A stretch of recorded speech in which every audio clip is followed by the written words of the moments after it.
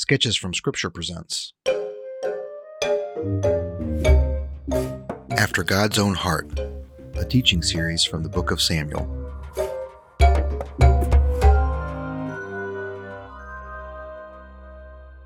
At the end of the book of Judges, the author writes, "In those days there was no king in Israel. Everyone did what was right in his own eyes." Israel was a nation, but not a kingdom. The spiritual leaders were corrupt and aloof, and the nation wandered far from God. Thanks to the desperate prayer of a woman named Hannah, her son, the prophet Samuel, became the leader, priest, and judge of Israel, and God called him to anoint a king, one who believed, acted, and ruled after God's own heart. Will a king unify an adulterous nation and bring them back to the Lord? This is the story of the Book of Samuel.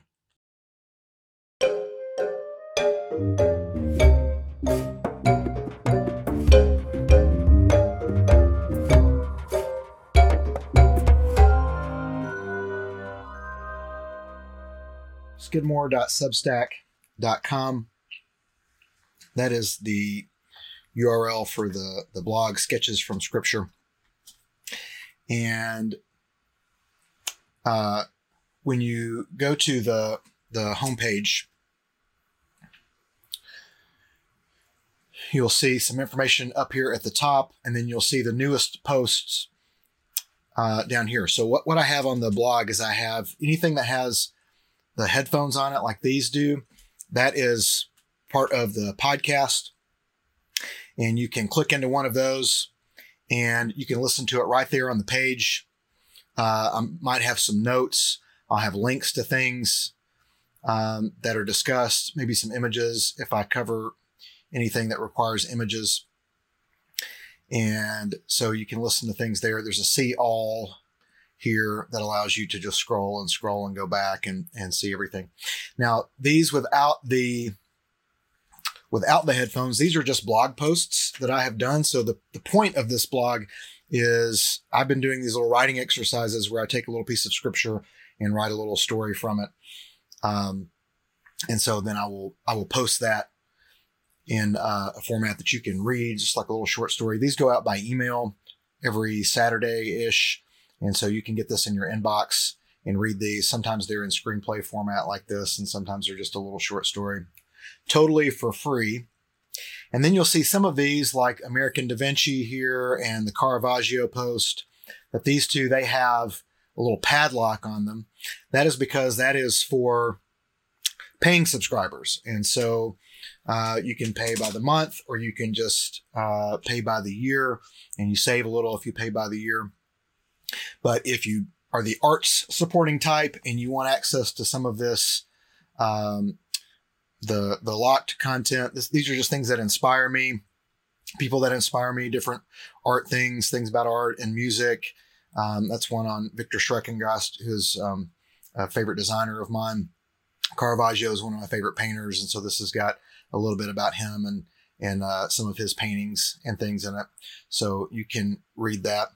But those are locked. So those are only for paying subscribers. I've made some that normally would be for paying subscribers available, but you got to go way back before the podcast and find them. This one on Remix is one that would normally be for paying subscribers, but I've made it available for everybody. Same with this, What's in a Name, that's available. But then I've got a lot in here that are just stories. So Proverbs 13:6, righteousness guards. I'll take the verse of the day and I'll write a short story. This one ended up being actually quite long. It's about 3,600 words. But I think it's pretty enjoyable. So you can click around on the Sketches from Scripture blog and you can find some of those things. And if nothing else, it's a way that you can share the podcast with others. Now, most people listen to podcasts through a podcast app like Apple Podcasts or Spotify or something like that. If you go to the top posts, one of the top posts is the one that says Sketches from Scripture Podcast. And so if you go to that, I have linked here some of the audio short stories that are on the podcast, the two long teaching lessons, the one from Genesis and the one from Numbers that are completely up. And I've got the links here for Apple Podcasts, Spotify, Stitcher, or just the link to the podcast feed if you use your own podcast app. So if you just go to Apple Podcast or Spotify and search for Paul Skidmore or Sketches from Scripture, it ought to come up. But it's totally free, and you can share it with people, and I would love for people to check it out. So please share it. Even now, as you're watching this video, if you think tonight's lesson might be something that others might want to hear, there's a little share button down at the bottom by the comment section, and so you can share that with others. But this one that says Sketches from Scripture podcast is a great one to share because it gets them to the blog, but it also shows them how they can just subscribe to the podcast in their own way. So again, once you go to the homepage, just click on top and it'll be one of the first posts here. Probably for a long time, it'll be somewhere near the top because it's the one that I keep sharing out all the time when I talk about the podcast. Lots of links and things in there. So we're looking tonight at 1 Samuel chapter 12, continuing the series After God's Own Heart. So let's do just a little bit of review, and then we will get into the reading for tonight. The book of Samuel begins with Hannah's prayer, this desperate prayer by a woman who wants to have a son. And she promises the Lord, if you give him to me, I'll give him to you. She has a son. She names him Samuel. She dedicates him to the Lord. Once he's weaned, she takes him to the temple, and he grows up there, and he becomes Israel's first real prophet. Of course, we've seen the term prophet used for other people in the past, but this is sort of Samuel is the first one, sort of an official capacity for the nation of Israel. And so he grows up under Eli and his sons, Hophni and Phinehas, which are not good priests, but because he listens to the Lord and the Lord speaks to him, then he grows up knowing the Lord and being a good spiritual leader for Israel. At some point, Israel's battling the Philistines, and they lose a small skirmish, and they decide they're going to take the ark into the battle. So they rip the Ark of the Covenant, and they take it into battle. They lose to the Philistines. 30,000 Israelites are killed, and the Philistines capture the ark. On top of that, Hophni and Phinehas die. When Eli hears that his sons have died and that the ark has been captured, he falls over, breaks his neck, he dies, and the Philistines make away with the ark. For a short period of time, about 7 months, the Philistines have the ark, and everywhere they take it, it wreaks havoc, causes problems. If you want to get into all the details of that, you can go back and listen to earlier lessons. I'll spare you the grossness now. And so they finally say, let's get it out of here. They send it to Beth Shemesh, where some Israelites look at the ark, look into the ark, and God strikes them dead for treating the ark in an unholy way. So they send it off to the people of Kiriath Jearim, who are not Jews per se. They're Gibeonites that have been made woodcutters, water bearers for the Jews, and a treaty that was made back in the book of Judges, or I'm sorry, in the book of Joshua. And so now the Ark of the Covenant is in the guest room of a man named Eleazar, and it's in Kiriath Jearim, and it's just hanging out there. It's been there now 20 years. So at this point, Israel asks for a king, and in doing so, they reject God as their king, and they're rejecting Samuel as their judge. But God says, let them have one anyway. So God anoints Saul as king, and so far he appears to be the model king of Israel. He's tall, he's strong, he's handsome, and he defeats Nahash, which Nahash means serpent. That's what his name means. And so he literally crushes the serpent's head with his heel, which is a reference, of course, to Genesis. And so when you have this king that has suddenly come, Israel goes from being a nation to being a kingdom for the first time. And now that first king goes out, defeats Nahash, defeats the serpent. And boy, it just sure feels like this is definitely going to really go well. And yet we see foreshadowing about Saul's weaknesses and his lack of faith, even in some of the things that we've already seen. We're going to see more of that to come. So chapter 12 is Samuel's farewell address. Now, he doesn't die. He doesn't go away. He will eventually, of course. But he's basically retiring. And so this is his farewell address to say, okay, you got your king now. You don't really need me. And so he's going to just gather all the people together and speak to them now that they have a king. So I'm going to read 1 Samuel chapter 12 from the Christian Standard Bible. I'm going to have it on the screen so you can follow along. If you've got your own Bible, you can follow along in your own version. I'll come back and make some comments, and then we will make some other notes along the way. So this is 1 Samuel chapter 12. Go to the Bible verses here. 1 Samuel chapter 12, Christian Standard Bible. Then Samuel said to all Israel, I have carefully listened to everything you said to me and placed a king over you. Now you can see that the king is leading you. As for me, I'm old and gray, and my sons are here with you.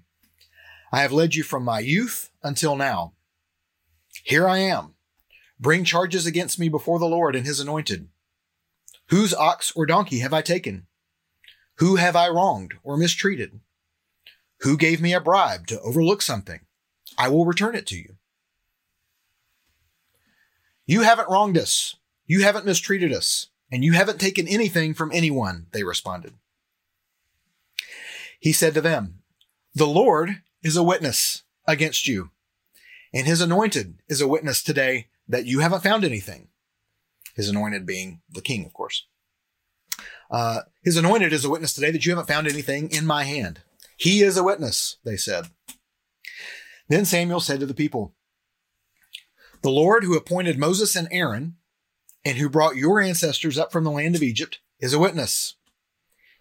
Now present yourselves so I may continue, so that I may confront you before the Lord and all the righteous acts he has done for you and your ancestors. When Jacob went to Egypt, your ancestors cried out to the Lord, and he sent them Moses and Aaron, who led your ancestors out of Egypt and settled them in this place. But they forgot the Lord their God. So he handed them over to Sisera, commander of the army of Hazor, to the Philistines, and to the king of Moab. These enemies fought against them. Then they cried out to the Lord and said, we have sinned, for we have abandoned the Lord and worshipped the Baals and the Ashtaroths. Now rescue us from the power of our enemies, and we will serve you. So the Lord sent Jerubbaal, Barak, Jephthah, and Samuel. Jerubbaal, by the way, is another name for Gideon. If you go read the story of Gideon in Judges chapter 6, you will see that he cut down all the Baal statues, and all the Baal worshipers came at him, and his father Joash said, hey, he's doing what his God has told him to do. If it's wrong, let Baal contend with him. And that's what Jerubbaal means, is Baal contends. And so that was sort of a nickname given to Gideon. And Samuel is using it here because it is in line with what he's talking about, how Israel has constantly gone back to these Baals, gone back to these Ashtaroths, and God continually provides them with people like Gideon and Barak and Jephthah, and now Samuel, who will keep setting them right, who will keep setting them back on the right path. Continuing now in verse 11. He rescued you from the power of the enemies around you, and you lived securely. But when you saw that Nahash, king of the Ammonites, was coming against you, you said to me, no, we must have a king reign over us, even though the Lord your God is your king. Now, here is the king you've chosen, the one you requested. Look, this is the king the Lord has placed over you. If you fear the Lord, worship and obey him. And if you don't rebel against the Lord's command, then both you and the king who reigns over you will follow the Lord your God. In other words, he's saying, worship the Lord, obey the Lord. The Lord is the one you should fear. King and people are all subject to the Lord. In other words, don't worship the king. Don't worship this king. That was the common practice. Remember, we said back in Friday's lesson, when they were asked for a king, most nations, their king was their God. And in Israel, God was their king. And Samuel was trying to tell them, now that you have a human king, that doesn't mean you worship him like a god. There is still the Lord, and you still follow him, and you still worship him. Even the king must follow the Lord's command. Verse 15.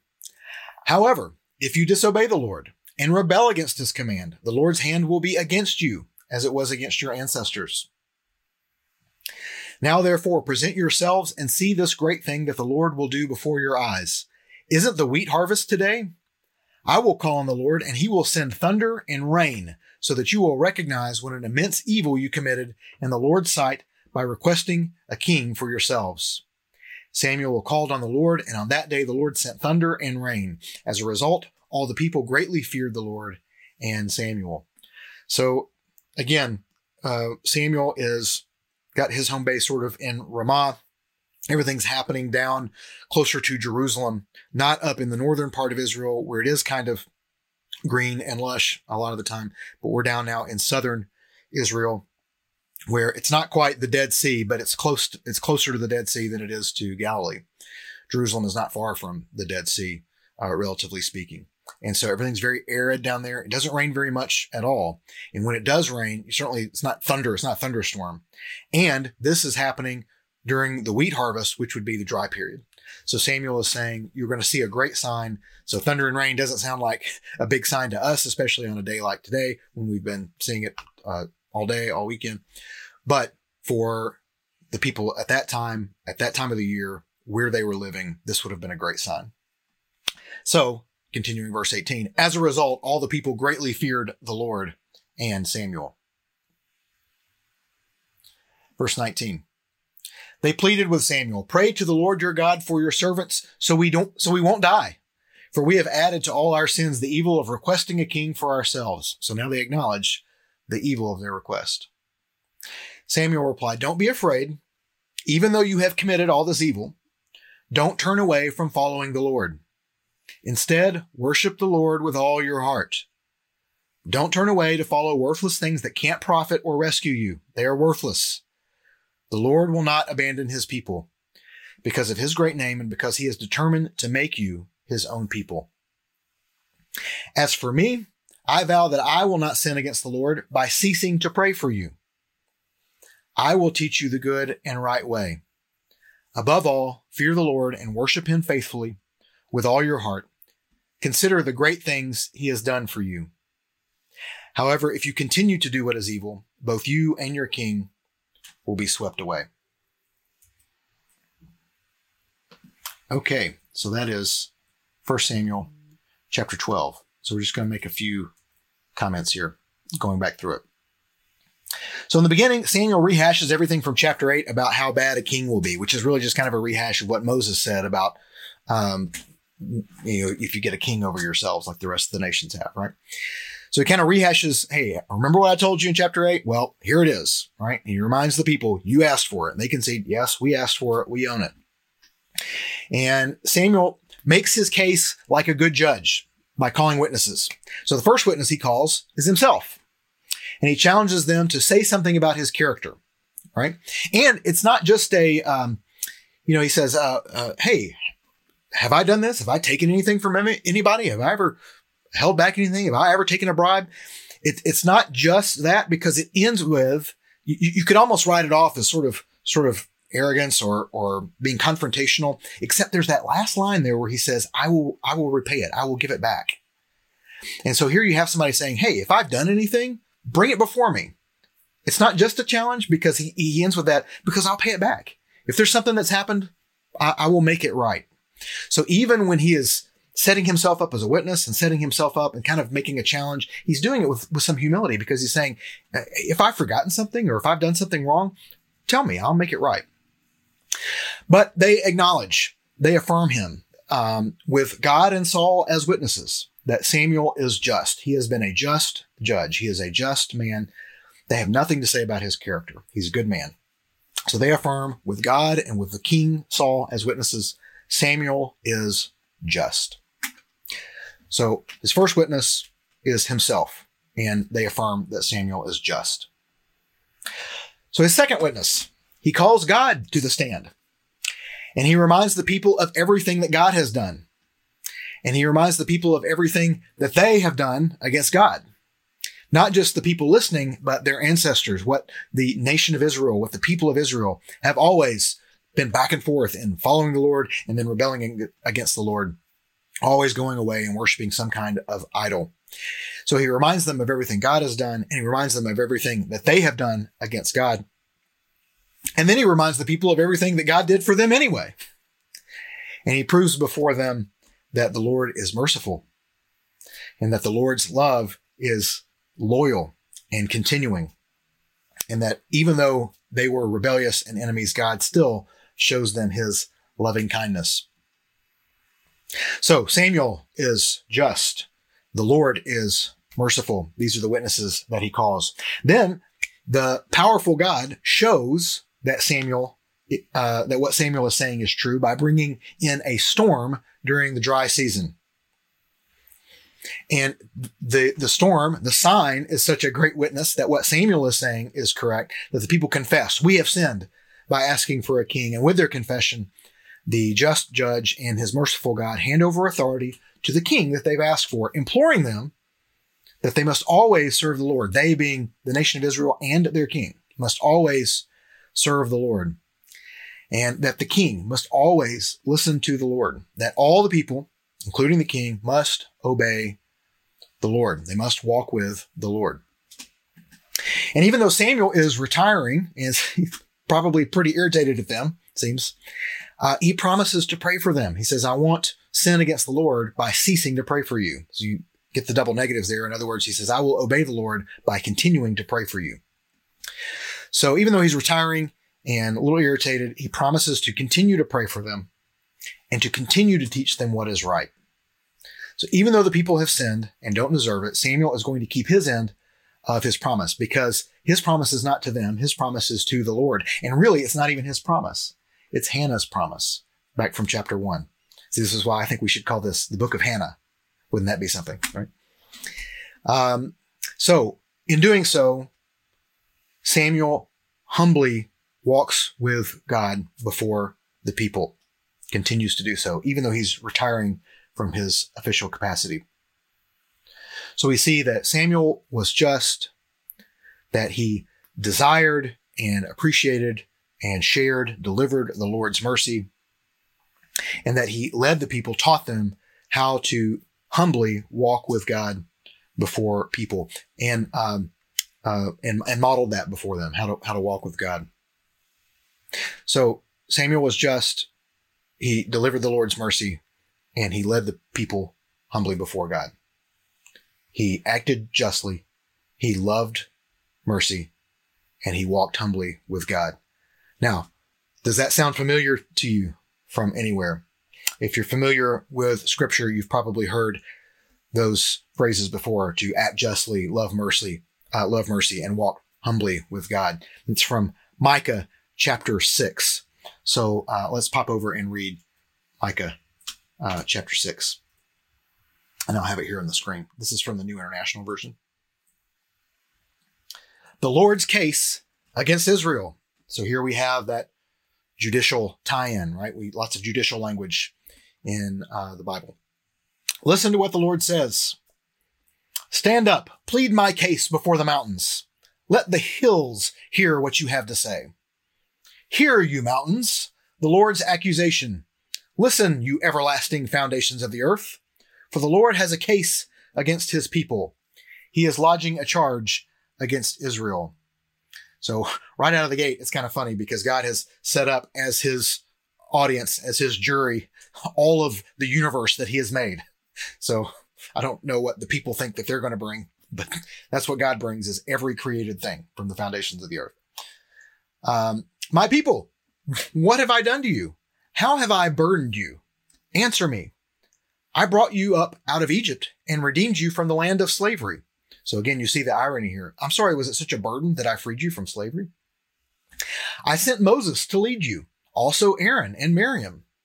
My people, remember what Balak, king of Moab, plotted and what Balaam, son of Beor, answered. Of course, you remember the story of Balaam from the Numbers, from the Wandering series, where Balaam and his donkey go on a little adventure, in a very classic story out of Numbers. It's referred to here in Micah, one of the last prophecies in the Old Testament. You remember what Balak, king of Moab, plotted and what Balaam, son of Beor, answered. Remember your journey from Shittim to Gilgal, that you may know the righteous acts of the Lord. The quote's in there, and now you have the prophet or the people speaking. With what shall I come before the Lord and bow down before the exalted God? Shall I come before him with burnt offerings, with calves a year old? Will the Lord be pleased with thousands of rams, with 10,000 rivers of olive oil? Shall I offer my firstborn for my transgression, the fruit of my body for the sin of my soul? He has shown you, O mortal, what is good. And what does the Lord require of you? And what does the Lord require of you? To act justly, to love mercy, and to walk humbly with your God. So God brings Israel into the courtroom of the universe and says, hey, make your case. Here's all of the perfect creation that I made. You make your case to them and see what they have to say. And the prophet, humbled, says, well, what could I possibly bring? Can I bring all of these sacrifices? And he lists a number of things that are actually commanded sacrifices to bring. In fact, the firstborn, certainly not a sacrifice of the firstborn, but every firstborn must be redeemed because every firstborn belongs to the Lord. That goes all the way back to the Passover in the book of Exodus. And so what we see is that the people, once again, they're on trial before the Lord. They come only with what they can see. They come with these physical things, cattle, oil, their firstborn. God's law, again, requires the firstborn of everything. So is it wrong that they come with these things? It isn't. But the problem is they only come with the things, forgetting that the things are meant to stir up something inside of them. It's meant to represent the sacrifice that they're making inside. It's meant to represent the trust that they're putting in the Lord. So when we look at this phrase, act justly, love mercy, walk humbly with God, that word mercy is translated different ways in different translations. I think it's only the NIV that translates it mercy.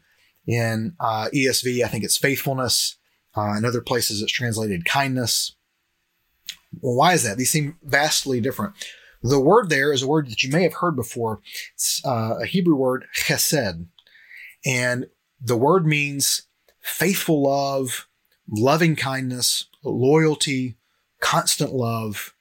And it is frequently used specifically when talking about God's love. In fact, back in the Wandering series, we looked at how God defined himself in Exodus chapter 34, verses 6 and 7. It says, the Lord passed in front of him, that's Moses, the Lord passed in front of Moses and proclaimed, the Lord is a compassionate and gracious God, slow to anger and abounding in faithful love or steadfast love. Chesed is the word that is used there. Love and truth, maintaining faithful love, maintaining chesed to 1,000 generations, forgiving iniquity, rebellion, and sin, but he will not leave the guilty unpunished, bringing the father's iniquity on the children and grandchildren to the 3rd and 4th generation. That's Exodus 34, 6 and 7 from the Christian Standard Bible. We also see it in Genesis chapter 24, where the servant has left Abraham to find a wife for Isaac. And in verse 27, the servant says, blessed be the Lord, the God of my master Abraham, who has not withheld his chesed, his kindness and faithfulness from my master. As for me, the Lord has led me on the journey to the house of my master's relatives. And so you see even this nameless servant in Genesis 24 acknowledging God's chesed, God's loyalty, his faithfulness, his loving kindness.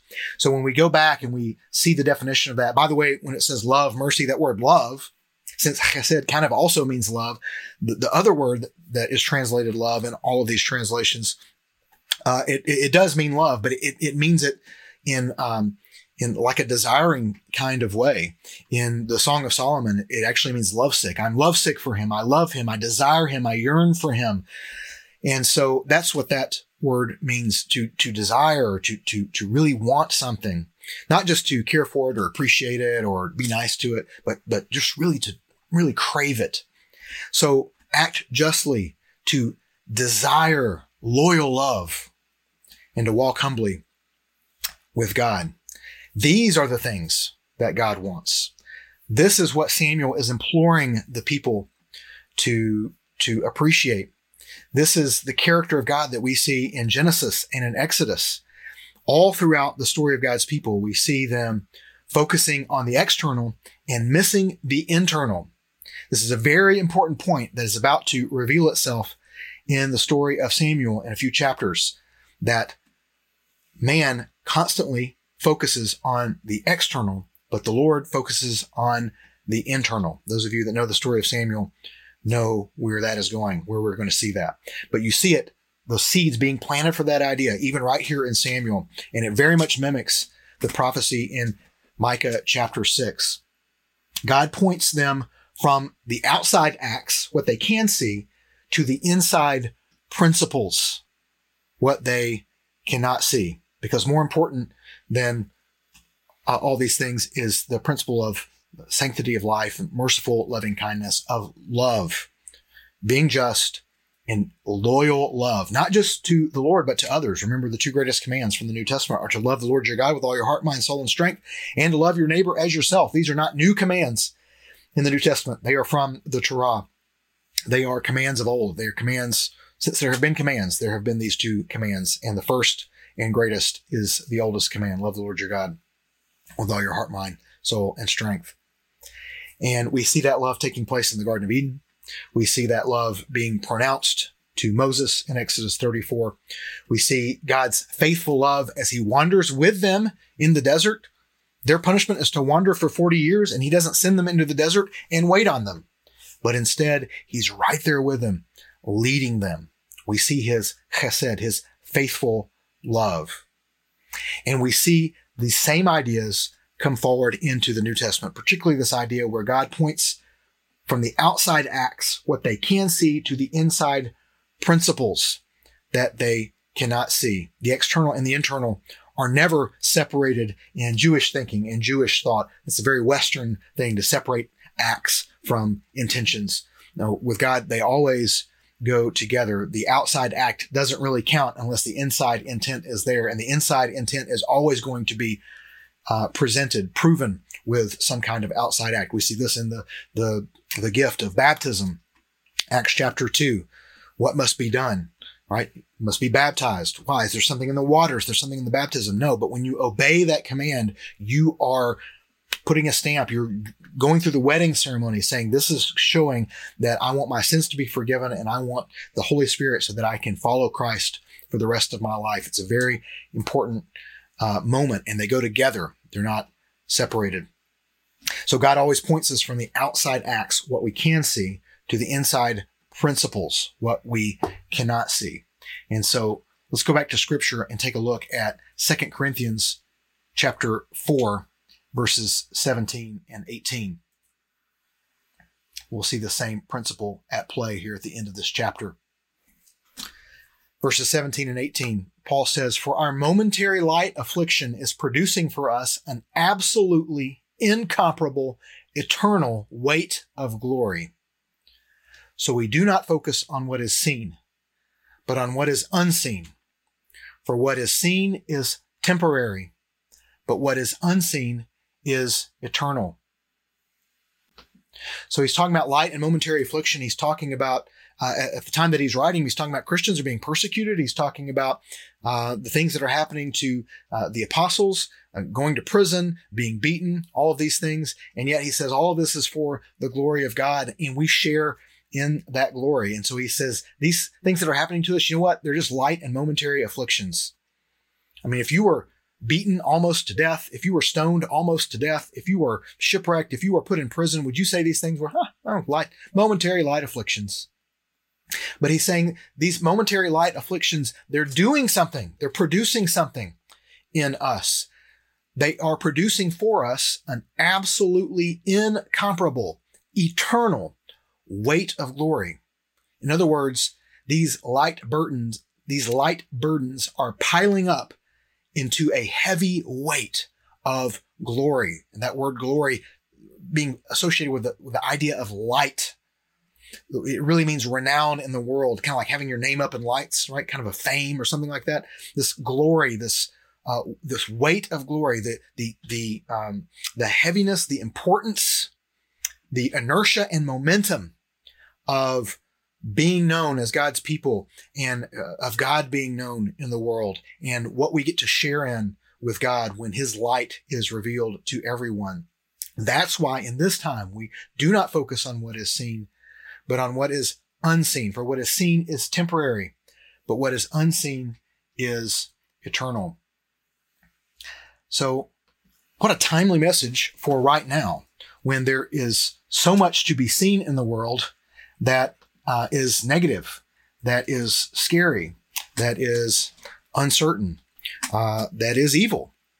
We see culture going in all different directions, many ways that we don't understand.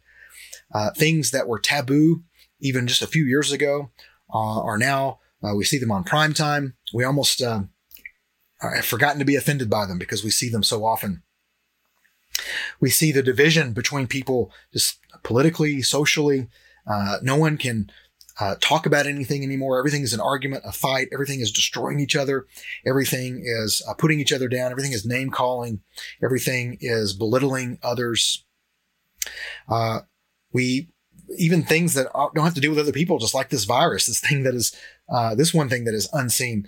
You can see it on a microscope. You can see it in certain ways. You can certainly see the effects of it in your body. We can see the numbers going up, and we focus on all these things that we can see, and these afflictions, they pile up. And we have a response. We can either let them pile up and crush us, like being stoned to death, or they can pile up into this weight of glory. How do we do that? What does this mean? C.S. Lewis actually wrote a sermon called Weight of Glory. I'd heard many people talk about it, and I procrastinated reading it for a long time because I thought it was a book. And I thought, I don't know that I can sit down and read through a book, especially from an extremely brilliant, British academician. I'm not sure I can make it through it. But turns out it's just a sermon. It takes about 40 minutes to read, 45 minutes. I won't read the whole thing tonight. Don't worry. I am going to read a part of it, though, because it's just one of the most beautiful things I've ever read outside of Scripture. And it tells us how this can happen, how these light afflictions, how they can pile up, but lead us, as Paul says in 2 Corinthians chapter 4, to this eternal weight of glory, building up this glory, this light. And it really has to do with discipleship, something that we've talked a lot about on this podcast. It has to do with loving others as yourself, and has to do with taking this loving kindness, this chesed that God shows us, and being loyal, faithful, loving to other people, to parenting them, to doing what Samuel does and says, no matter what you do, I will not cease to pray for you. I will not cease to guide you in the ways that are right and to share with you the word of the Lord. That's our responsibility as disciple makers. Our responsibility is not to save them. Our responsibility is not to make them obey. Our responsibility is merely to keep loving them so much like they are our own children that we will never leave them. We will never abandon them. We will constantly pray for them, and we will keep trying to show them the path of the Lord so that they too can act justly, desire loyal love, and walk humbly with God. And few people sum it up better than C.S. Lewis does near the end of his sermon, Weight of Glory. And I'll leave us with this evening.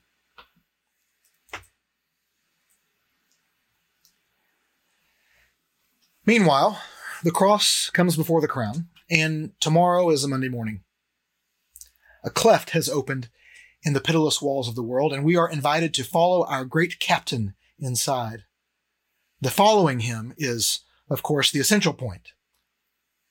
That being so, it may be asked what practical use there is in the speculations which I have been indulging. He's been talking about the definition of the word glory and what it might mean and what that has to do with Christians. Well, I can think of at least one such use.